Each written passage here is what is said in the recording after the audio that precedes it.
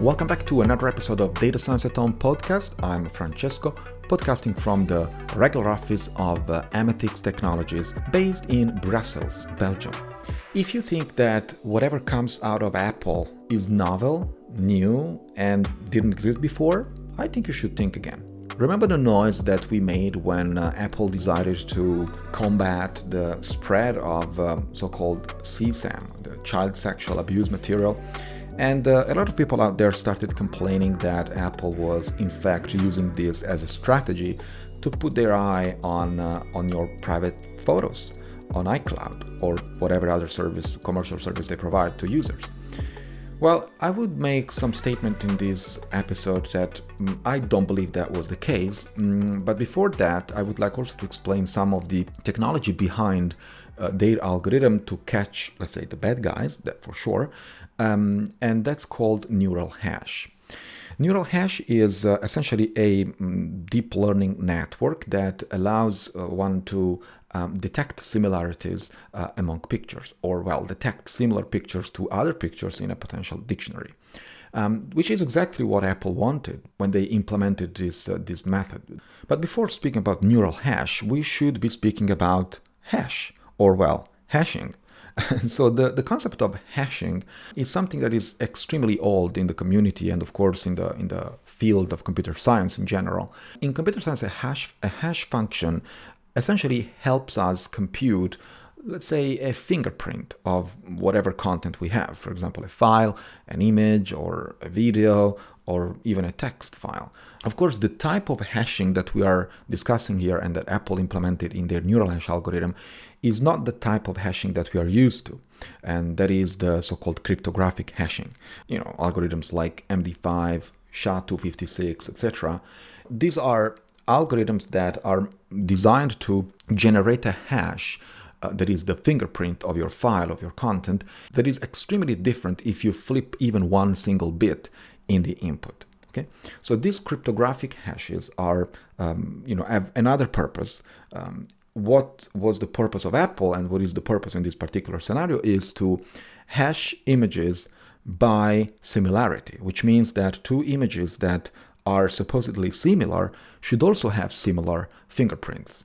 And that's not exactly the same that happens with the MD5 or SHA. What we need here is something called perceptual hashing. And perceptual hashing is essentially an algorithm that produces a so-called fingerprint of various forms of multimedia and is a kind of a locality-sensitive hash algorithm, which is analogous if the features of the content that you're hashing are indeed similar. And so if you have two images, for example, that are, very similar to each other, for example, one contains the other, or you have the second image that is a tiny little cropped version of the original one, or if you add a watermark to your image, right? You can still see the image, that there is an image there, is exactly the same or very, very similar to the original one. And that's why, you need a perceptual hashing, because perceptually you perceive that the two images are indeed similar. And you want to reflect this also in the hash, because at the end of the day, what the algorithm will do is essentially searching that hash that it has been computed on the query image, and it has to go into a dictionary of hashes, in a database of hashes, of illegal hashes, and check if there is anything similar to whatever is in the dataset, right? And by similar, I mean that the hash, this fingerprint, can also change slightly. It doesn't really have to be identical, because identical means that probably the two images are exactly the same. Well, that's in the happy path, or in the best case scenario. So let's speak about this neural hash algorithm. Well, the neural hash algorithm is essentially a massive neural networks, I think more than 200 layers. So it's a pretty large model. And it's, of course, proprietary by Apple. Apple hasn't released this model. The only thing we know is that this model belongs to the family of convolutional neural network models that are, pretty much the de facto standard in computer vision. And the other thing that we know is that someone reverse engineered it already by providing even a clone or something that behaves pretty much the same as neural hash, though much less robust than the original algorithm, of course. But it has been implemented in TensorFlow Keras. I found in the last few days a gist on GitHub with that code. Not only the algorithm has been reversed, but a practitioner, I would say a really cool guy, has broken it and creating so-called hash collisions. And so essentially, he tried to attack this model and forge particular images such that these images would have landed to a hash collision. And I will explain what hash collision means in this case. Back to the model, it's, as I said, it belongs to the family of convolutional neural networks, right? So this means that as all those models out there in computer vision, we know that they can be broken. And even on this show, several episodes ago, we spoke about so-called adversarial attacks, where essentially neural networks are, fooled and tricked by adding some noise to images and break the classification process entirely. I'm Jeff Wheelwright, tech journalist and host of the ARM Viewpoints podcast. Along with ARM, the company whose technology sparked the mobile revolution, we're bringing you the latest from the heart of the tech world. I've had fascinating conversations with industry experts about topics ranging from AI and data security to the promise of 5G and the future of healthcare, and we're just getting started. Join us as we explore the evolving world of computing. Download and subscribe to ARM Viewpoints at Apple Podcasts, Spotify, Google, or wherever you get your podcasts. And so we also described some of these adversarial attacks with some researchers who are involved in this amazing field of research. And we got to the conclusion that depending on the availability of the weights, for example, to the attacker or not, there are several types of attacks that one can perform. But at the end of the day, what we realized is that for sure one can take an image, for example, classified as a dog, add some noise, so-called adversarial noise, that can also be, not perceivable to the human eye, and all of a sudden that dog is classified now as a cat or as whatever you want.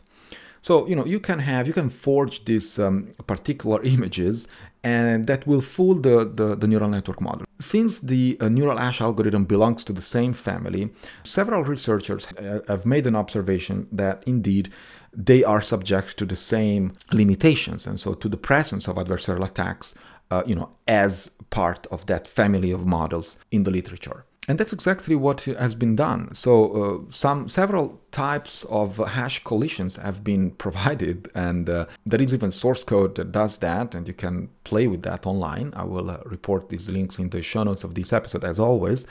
But there are two essential types of hash collisions that have been performed. One fools the model to hash different images with the same hash, which is quite bad, because by having, let's say, a perfectly legal image, one can add some, random noise, well, not so random, but it's like targeted noise, and fool the algorithm completely by, flagging an illegal hash, right? Because one can say, I'm going to add some noise and make sure that neural hash will generate a hash that is eventually present in that data set of illegal hashes, right?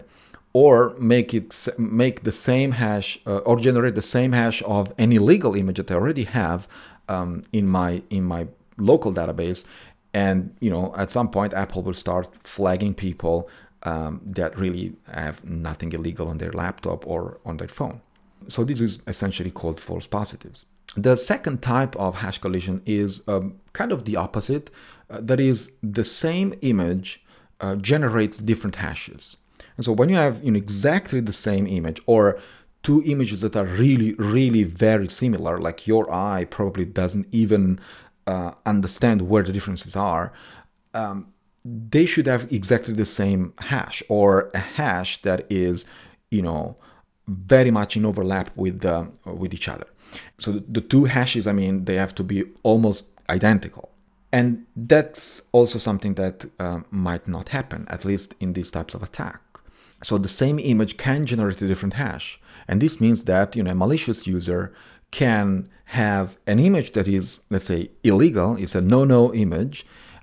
It will apply some noise, some targeted noise. So the image is still visible and can be shared illegally because it's a bad image, but it will have a different hash. And it will probably have a hash that is definitely not, similar to any of the bad images hashes, right? So this essentially will fool the model in a way that Apple will not flag the bad guys. And this is called false negative. In fact, it is a miss. So what can Apple do in order to mitigate these type of attacks? Well, we said already in another episode that there are several countermeasures that one can take, and I'm probably gonna repeat them here because the model is exactly the same. It belongs to the same family, as I said, so it subjects to the same limitations, and therefore these limitations can be essentially overcome with pretty much the same countermeasures. One in particular is that Apple should never make the model weights available to the end user, because we know that when the user doesn't have access to the neural network weights, and in this case the neural network is a particularly large network, more than 200 layers, it's going to be much harder for an attacker to perform an attack successfully. There are, of course, other methods that they can use to conduct an adversarial attack without knowing the weights. We know that is possible, but it's much, much harder than having the weights at your disposal. And of course, if that's the case, it means that Apple cannot distribute their neural hash model to your iPhone or to your device or to the end user device. So they have to do pretty much anything on their servers. So the hashing has to happen on their servers. And to do that, they have to get access to your photos from your private space. Is that a limitation? Is that a violation of privacy? Yes, probably. But you think that Apple could not do that before already?